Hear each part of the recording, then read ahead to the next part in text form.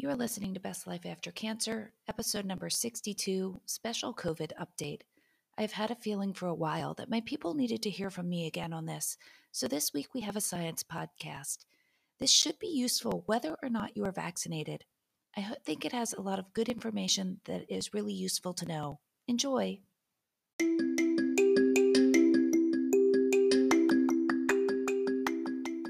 Welcome to Best Life After Cancer. I'm so glad you're here.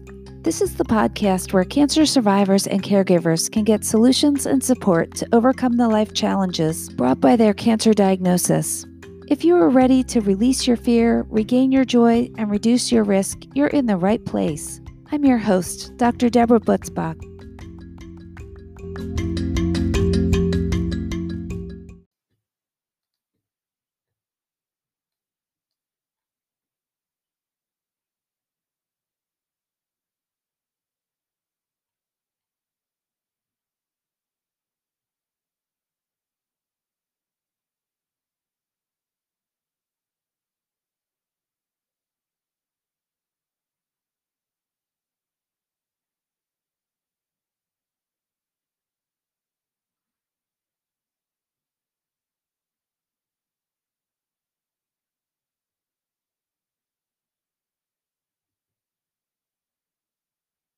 How do they compare the relative risks of vaccines and COVID? What are the data they're looking at? What makes them doubt the safety of the vaccine?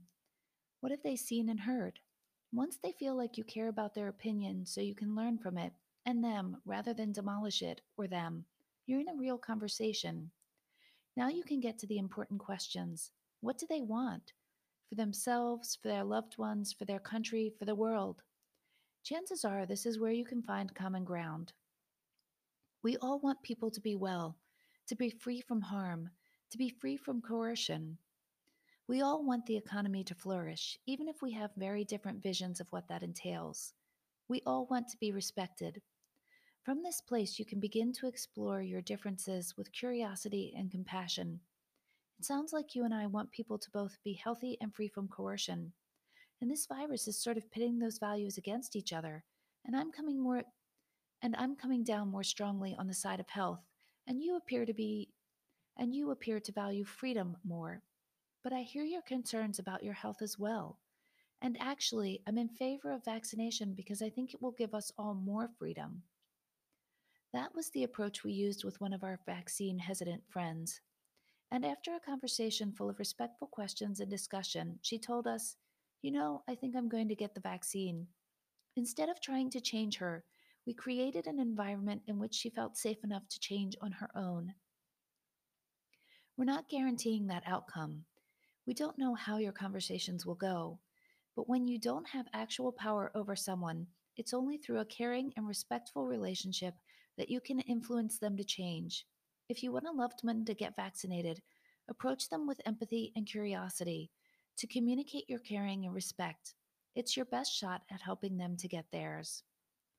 I want to reinforce with all of you, I took much of today's podcast directly from the podcast with Ezra Klein and the CNN article. Both of them are linked in my show intro.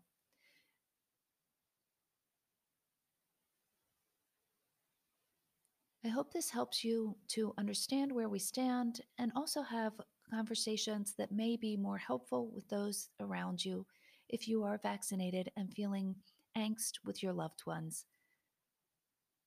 Have a great week, my friends, and I'll speak with you soon. Hey, friends, before we start, I'm going to ask you all to pause this and go and write a written review on Apple Podcasts if that's where you listen. I am really trying to grow the following and help more survivors find this, and written reviews go far to helping the reach of the podcast. So please, take a minute to rate, review, and subscribe. Thank you so much. In May, the CDC said that vaccinated people no longer needed to wear masks indoors. You could walk around and see people's faces, smile at them, and breathe freely. I hadn't realized how much I had missed seeing people's faces. It was the start of the freedom we had all been waiting for. But recently the CDC changed course, stating that the war had changed. They said that even vaccinated people should be wearing masks indoors in places with substantial or high COVID transmission. Unfortunately, that right now is at least 40 of the 50 states in the United States. So, what does this mean? Will we be in masks permanently? Is our freedom going to be limited indefinitely? What about our kids who aren't old enough to be vaccinated yet? So many questions. Behind all of this is the Delta variant. In medicine, we are seeing that it can infect those who are vaccinated. For the most part, they don't get terribly sick, but they can spread it. And the new variant is hugely contagious, like as contagious as chickenpox, which is one of the most contagious of the childhood illnesses. From the NPR on July 16th, 97% of hospitalizations currently are in the unvaccinated. According to the Kaiser Family Foundation, less than 1% of fully vaccinated people are getting breakthrough infections, with reports ranging from 0.01% in Connecticut to 0.29% in Alaska. It would seem that the Pfizer and Moderna vaccines are more protective against infection. So in other words, you may have more breakthrough infections among people who got the one-dose Johnson & Johnson vaccine. Dr. Celine Gounder, an epidemiologist at NYU Medical School, CNN contributor, and host of the COVID podcast Epidemic, has some answers for all of this. She tells us Delta is different. Delta is more infectious than prior strains. It evades the immune system more effectively than prior strains, and it may even cause more severe disease than prior strains. And this is because the Delta variant fundamentally has much higher levels of virus in the nose and throat than previous strains. So if you imagine you're sitting next to a person and they have Delta, they are breathing that out through the air, those Delta virus particles. And if they're sending out 1,000 times more virus particles into the air than they would have with an earlier strain, you're way more likely to get it. She goes on to say the Delta variant does evade our immune system more easily. Even if you've had a natural infection in the past, if you're counting on that immunity to protect you, the immunity does not seem to be as robust against the Delta variant. What this means is that vaccination will help to protect you from a second infection. There's an estimate that people can have 1,000 times the viral load with Delta. A way of framing this is in terms of time, because we think of exposure as dose of the virus multiplied by time. So when the CDC at the beginning of the pandemic said 15 minutes indoors with somebody without a mask was a close contact, if you're looking at 1,000 times the amount of virus in someone's nose and throat today versus what you would have seen at the beginning of the pandemic, that 15 minutes is now the equivalent of 1 second. This does not mean in 15 minutes you would have been guaranteed to get the infection at the beginning of the pandemic, and it does not mean that 1 second today means you're infected. But that does constitute a close contact today and does constitute a real risk. Dr. Gounder tells us also the virus evolves to replicate more quickly and more effectively. How does the virus survive? It survives by making more of itself. It survives by escaping our immune system better so that it can replicate. It doesn't really evolve to necessarily make us sicker or kill us, but some of these other mutations that help it survive better can also affect how deadly it can be, how disease-causing it can be for us. When we see new viruses emerge, very often, almost always in fact, they result from a spillover event, what we call a zoonotic transmission from an animal host to a human host. We see this with bird flu, with swine flu, Ebola from primates and bats, Zika, HIV, and more. So this is a classic pattern. What happens in the initial years after that spillover event where humans start to get infected is that there's adaptation of the virus to the host. So you see a much higher rate of mutation with many of these viruses in the first couple of years, and then you start to see a plateau of mutation. That said, some of these viruses still continue to mutate at very high rates, the regular seasonal flu virus in particular. That's why with the flu, we end up with seasonal flu shots. We see a lot more genetic mutation in the flu, even though it's something we have been facing for a long time. With COVID, they don't think it's going to be that same rate of mutation after the first few years. We do think eventually we'll be seeing a plateau in the rate of mutation. Dr. Gounder goes on to tell us, regarding the question of this being more virulent, meaning more dangerous, this is a tough question to answer because you have to look at many of the other factors that are unfolding at the same time. Who's getting vaccinated, at what rates, what's the timing of when the Delta hit? With all those caveats aside, it does seem like Delta may be more virulent. So, in other words, it can cause more severe disease. And the reason the Delta variant could potentially be more virulent or more deadly, more disease causing, is that it reaches much higher levels of virus in the body. It's replicating so quickly. There's much more of the virus in the nose, in the throat, in the lungs. So, this may be why the Delta variant could be causing more severe disease. Early in the pandemic, for example, we said kids don't get too sick from COVID. They're not too likely to transmit COVID to other people, whether it's to other kids or to adults. We are seeing a shift now where even kids are getting sick with COVID with the Delta variant. Even kids are ending up in the hospital, young adults as well. And there's a clear change in the virulence of the Delta variant, which we think is related to this higher viral load. We are certainly seeing more kids hospitalized and more kids ending up in the ICU. Now, is this simply more kids are getting infected and some percentage of the kids are going to get sick, be hospitalized, and end up in the ICU? Or is it that the virus itself is more deadly for kids? That's a little hard to tease out. It's a bit too early to say. Dr. Gounder goes on to say, from the beginning, we've been saying that vaccines are highly, almost perfectly protective against severe disease, hospitalization, and death. And that was for the Johnson & Johnson vaccine, as well as for the Pfizer and Moderna vaccines. We got very lucky that the Pfizer and Moderna vaccines were so good that they also protected against most infection. That's pretty atypical, meaning not typical for a vaccine to be that good. What our vaccines are really intended to do is to prevent severe disease, hospitalization, and death. We don't vaccinate against the common cold. We vaccinate against real infectious disease killers. And so she thinks that message needs to be reinforced again, that it is not in vain, that it is not useless to get vaccinated. We save lives through vaccination, and we continue to do so now. If we had run these trials on the Delta variant, she thinks we would have been saying that these vaccines will protect you against severe disease, hospitalization, and death. She went on to explain that the Johnson & Johnson vaccine had been studied as low dose, high dose, 1 dose, or 2 dose. They went forward with the low dose, 1 dose, because that's the way to spread limited vaccine supply across the most people. There is expected data from the Johnson & Johnson vaccine in the next few weeks about its other dosing regimens. We do anticipate there's probably going to be some tweaking of dosing regimens because of what we're seeing with some of these breakthrough infections. Most of people who are having breakthrough infections are not having any symptoms at all, or if they have symptoms, it might be like a bad cold, maybe a bit of fever, some muscle aches, essentially like a flu. They're not getting sick with low oxygen levels, needing to be in an ICU, needing to be on a ventilator. So that's a huge win that we're preventing all of that really severe disease. A lot of people have compared COVID to the flu. And to be very clear, COVID is not the flu. But through vaccination, we could turn COVID into something like the flu, where, yeah, you might be a bit sick, you might not feel well enough to go to work or school, might feel achy and nauseous, have a bit of fever, the sniffles, but you don't end up in the hospital.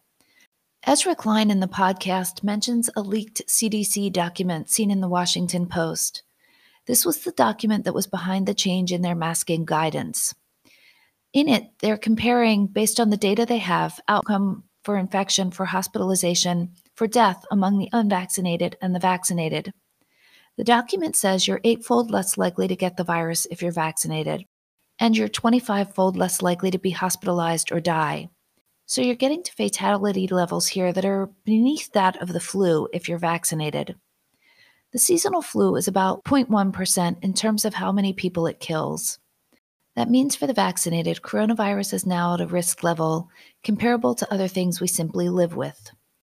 Ezra, in his podcast, also references a discussion with Bob Watcher at UCSF. One of the things Bob was saying that worries him is that the vaccine effectiveness may be waning in the 6 to 8 month period following vaccination, particularly the people who got the vaccines first or were older. Dr. Gounder replies, the groups in which I'm seeing the most concerning data in terms of immunity is frankly the most highly immunosuppressed people. So these are the people, for example, who have had organ transplants, who are on highly immunosuppressive drugs, people with blood cancers or HIV and AIDS. These are groups that we do not see achieving high levels of antibodies even very soon after vaccination, and where there is data that they may well benefit from an extra dose of vaccine. In terms of the elderly, people over age 80 we know respond less well to vaccination. Just like you're not as spry and strong, and your bones aren't as dense as they were when you were 20, your immune system is not as strong at 80 as it was at 20, and so we are seeing less robust antibody responses among the truly elderly. We don't see that reduced immunity in what I would call the younger elderly, the 60 to 70-year-olds. I think if there's any lesson from the Delta variant also, it's that when you allow the virus to spread anywhere in the world, it doesn't have to be here in the US, that it does lead to more mutations, more emergence of variants that can be threatening to all of us. So that's another reason to be really careful about how we allocate the limited vaccine supply. She goes on to say, we do see that Johnson & Johnson vaccine is less protective, especially against infection. It is still, even with the Delta, quite protective against severe disease, hospitalization, and death. But if you're one of these higher risk groups, elderly or immunosuppressed, she says that is a group where if I got the Johnson & Johnson, I would consider getting an mRNA vaccine to follow up that J&J. She thinks the goal is to live with COVID. COVID is not going away. The idea here is to really transform COVID through vaccination into something that we can live with. She anticipates where we are headed is that COVID vaccinations will eventually become a routine part of childhood immunizations, and eventually it will reach the point where older people have all been vaccinated. So it's really just catching up with the youngest, and that those vaccinations prevent folks from getting really sick with COVID. We'll just have some mild coronavirus cough, cold, flu-like symptoms, but no one will be getting really sick except for maybe those few who remain abstainers from vaccination. In the podcast, they discuss the Key to the City program in New York City. While the CDC is putting forward this nationwide masking requirement, New York City is the only city in the country, to say nothing of state or national, that has put in place anything that looks like a vaccine mandate. Dr. Gounder explains it like this. I think this comes down to, in some ways, how public health is structured in this country. So the CDC cannot mandate. The CDC can only provide technical advice and guidance, and then it's really up to state and local health departments to decide whether they're going to mandate something. And obviously, that gets filtered through the politics of different local jurisdictions, through the social norms of these different jurisdictions. And she thinks that's what leads to some of this disconnect. I want to tell you, this interview went over a lot of additional information, and I just culled through some of the most important facts.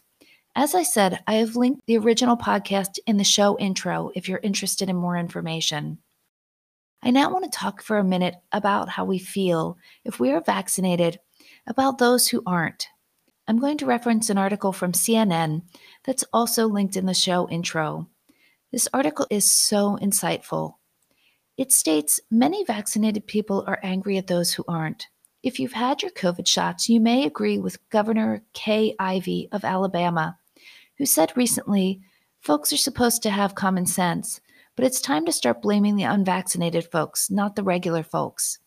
It's the unvaccinated folks that are letting us down. And it's not just the masses who are letting us down, but people close to us, our coworkers, friends, family members. You may be furious at what you see as the selfishness and ignorance and lack of civic responsibility in the people in your life who refuse to get the jab. And you're not alone. Social media is rife with posts that attempt to convince people to get vaccinated by explaining how wrong-headed they are. It's human nature. But here's a question. How's that strategy working for you? After you lay into the anti-vaxxers and the vaccine hesitant, are they thanking you for setting them straight and rushing to make their appointments? Our guess is that's not what's happening. Instead, Those conversations get heated, things get said that can't be unsaid, and you both leave feeling angry, frustrated, and resentful. In the moment, it can feel good to indulge our emotions and let them have it. But the cost is high. We damage the relationships and they don't get vaccinated, even when we present them with clear, seemingly convincing facts. The article goes on to discuss the psychological phenomenon known as the backfire effect. This is a well documented phenomenon, which we actually see in medicine. Giving people facts disproving their incorrect beliefs actually can reinforce those beliefs. Researchers have observed this phenomenon in the context of political misconceptions, voting preferences, and the decision to vaccinate one's children, and whether to get a flu vaccine. The more people are confronted with facts at odds with their opinions, the stronger they cling to those opinions. Speaking personally, I see this in people with aggressive cancers, with clear, proven improvements in survival with the addition of chemotherapy, radiation, and surgery. These people feel that the risks of chemotherapy and radiation outweigh the risks of cancer. This is clearly disproved by the literature, but the more you try to convince, the more they dig their heels in. The article goes on to say, and if arguing with facts backfires, you know what backfires even more? Criticizing, blaming, and shaming them for being thoughtless, selfish, stupid, ignorant, or psychopathic. You can check this yourself. When was the last time you changed your behavior in response to someone blaming or shaming you? The article goes on to discuss that we are at a crossroads here.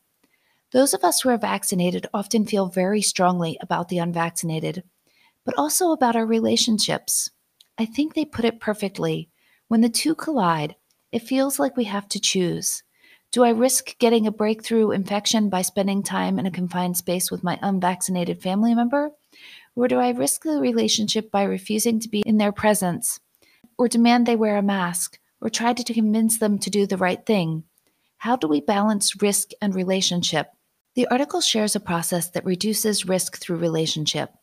This is not my work. It is taken directly from the CNN article, but it is so good I have repeated it here for you in its entirety. I quote, "While it isn't guaranteed to get the unvaccinated people in your life to drop everything and make an appointment for the shot, we think it will significantly increase your odds of success. Our approach hinges on your willingness to give up control, to acknowledge that the person you're trying to change has autonomy and will make their own decision. Of course, what you're giving up isn't control, it's the illusion of control.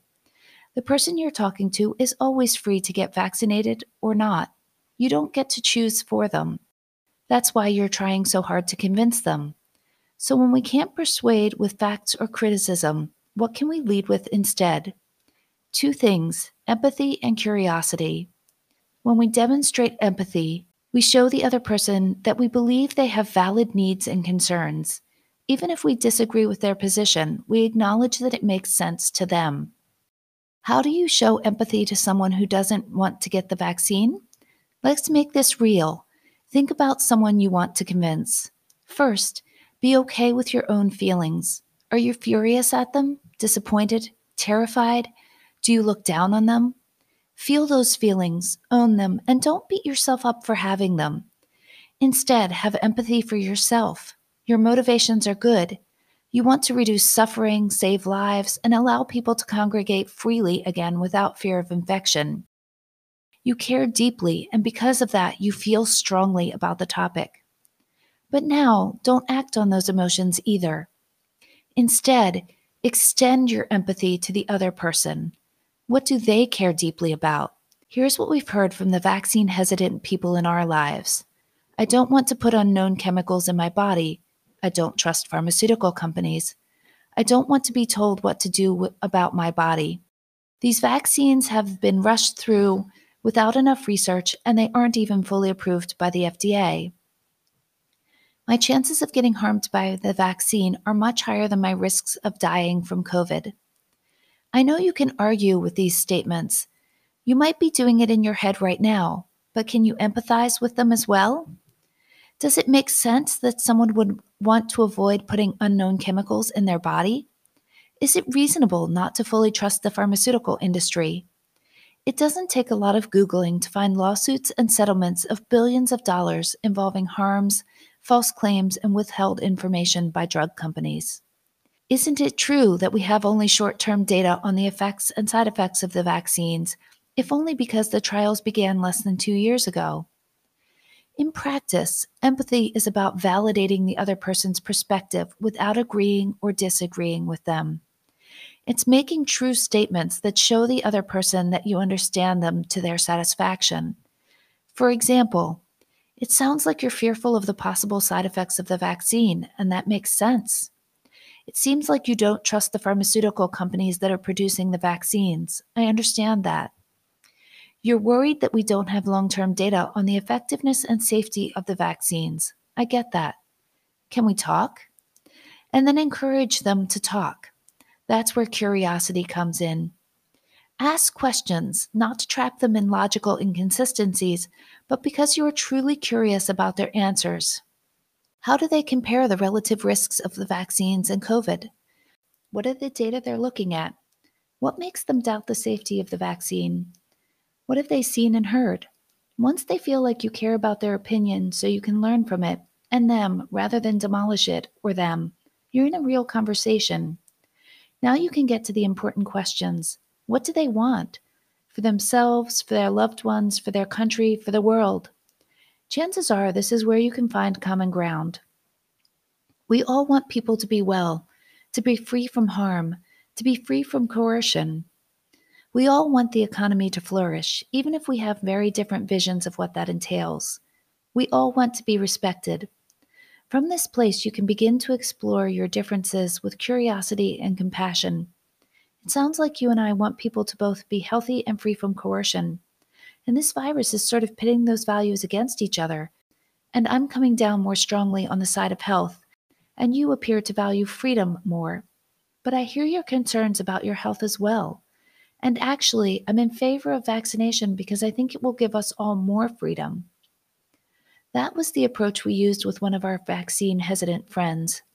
And after a conversation full of respectful questions and discussion, she told us, I think I'm going to get the vaccine. Instead of trying to change her, we created an environment in which she felt safe enough to change on her own. We're not guaranteeing that outcome. We don't know how your conversations will go. But when you don't have actual power over someone, it's only through a caring and respectful relationship that you can influence them to change. If you want a loved one to get vaccinated, approach them with empathy and curiosity to communicate your caring and respect. It's your best shot at helping them to get theirs. I want to reinforce with all of you, I took much of today's podcast directly from the podcast with Ezra Klein and the CNN article. Both of them are linked in my show intro. I hope this helps you to understand where we stand and also have conversations that may be more helpful with those around you if you are vaccinated and feeling angst with your loved ones. Have a great week, my friends, and I'll speak with you soon.